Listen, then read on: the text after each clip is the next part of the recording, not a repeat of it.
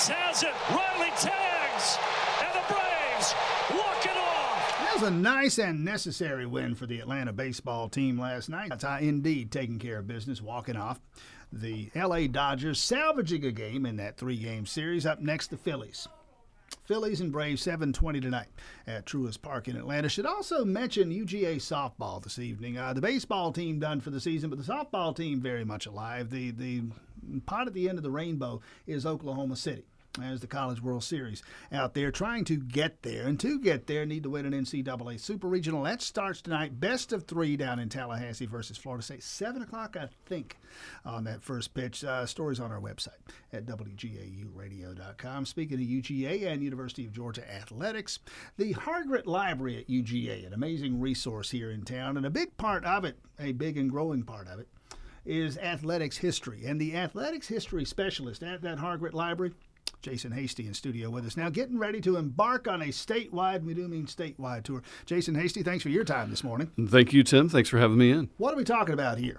Yeah, so this is a fun summer program where I take artifacts from the Athletic Association archives to public libraries around the state. These are artifacts that represent well over 100 years of Georgia's athletics history in multiple sports. A lot of football, of course, because we all love football, especially these days. But you're going to have to build a new wing to accommodate football here soon. Absolutely. I'm kind of worried we might have to. And certainly I hope that we do, because I hope that the success keeps going. What kind of artifacts people going to see here? Oh, gosh, a wide variety of things. Everything from some old Letterman sweaters, footballs. I have a football from the 1930 Georgia Tech game that was actually used in that game. We have some things from baseball. We have a College World Series jersey from 2001. We have things from softball, which you just mentioned. We have, of course, football. We have a lot of things from football, including some modern things. Coach Smart actually donated one of his sideline outfits just specifically for this tour, so people can see up close and personal what Kirby wears on the sideline, including one of his famous visors, of course. And we have some things from the 2 recent national championships games, so we can see Stetson Bennett's play call wristband that he wore against Alabama in the championship game. Something just occurs to me. Again, Jason Hasty, the Hargrett Library at the University of Georgia, the athletics specialist there. To get this stuff, and you just told us some of what this stuff is, tell me if I'm wrong here. It seems to me you almost have to compete for it, because there's so many other places it could go. It could go in the Butts-Mehre building. It could go in the College Football Hall of Fame. It could be in somebody's house. I mean, all of these things are collectibles, and some of them worth money, maybe a lot of money in some cases. Of course. So you're competing for some of this stuff. What's the acquisition process like? Yeah, that's an interesting question, and it is a competitive market for athletics materials.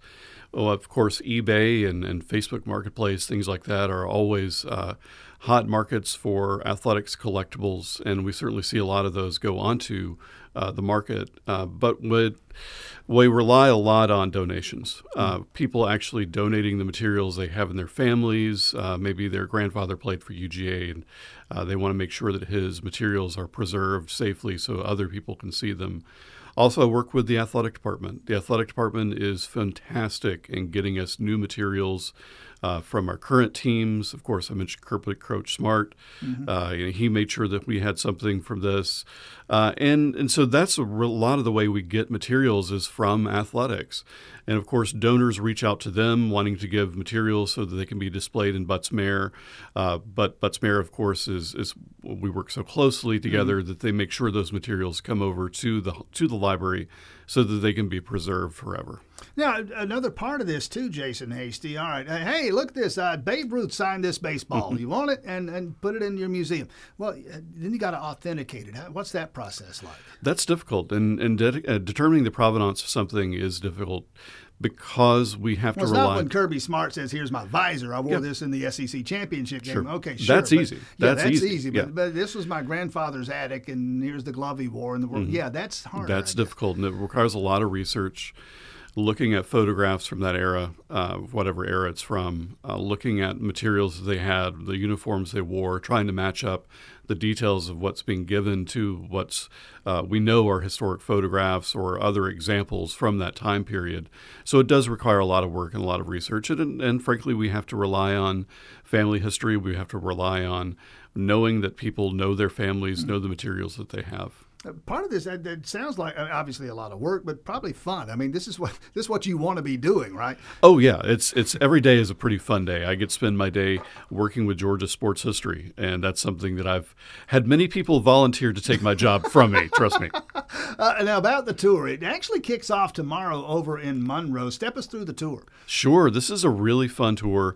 Like I said, it starts tomorrow in Monroe at the Monroe Walton Library, Public Library. We'll be there from 10 a.m. to 3 p.m. First off, this is totally free to everyone. There's no charge to do this. We're bringing all these artifacts out for everyone to enjoy, and we want everyone in the community to feel comfortable coming in. So we're doing these in public libraries so that people can come in and enjoy those.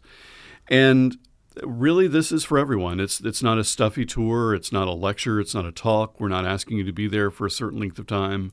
I want you to come in, see the materials. If you want to hang out and talk about the dogs, hey, we'd love to talk about the dogs with you. If you want to look at things, say, hey, that's really cool. I've got to go on my way. Feel free to do that. So there's nothing intimidating about this. There's no time commitment. Like I said, it's not a talk or a lecture. We just want everyone to come in, enjoy kind of a fun afternoon or a fun morning of looking at some cool Georgia stuff and give them be able to get on there with their day. Again, tomorrow, 10 till 3 at the Monroe Walton Library in Monroe. That's the first, and probably for the folks in our listening audience, the most convenient of the tour stops. After that, the 31st in Tucker, just down the road in Eatonton on June 9th at the Library and History Museum there. July 14th at a library, the R.T. Jones Library in Canton. From there to Albany on the 19th of July. Interesting stop here, and I don't think coincidentally, Southwest Georgia Regional Library, the 20th of July. Bainbridge, Georgia, going down to Kirby Smart's hometown. Absolutely. And, you can't make a stop in Georgia these days without making a stop in Bainbridge to honor Coach Smart, for sure. And then wrapping it up, again, not that far away, on the 28th of July, Young Harris at the Mountain Regional Library there. Information where folks want to learn more about this, you just direct them to your Twitter feed. Sure, yeah, Twitter feed is great. We're at Hargrett Library on Twitter, and that's Hargrett Library. Or they can just Google us, and my name's out there. If people have questions, they're more than welcome to email me. My email address is readily available, so people can email me about that as well. I'm happy to talk to anybody. At the Hargrett Library.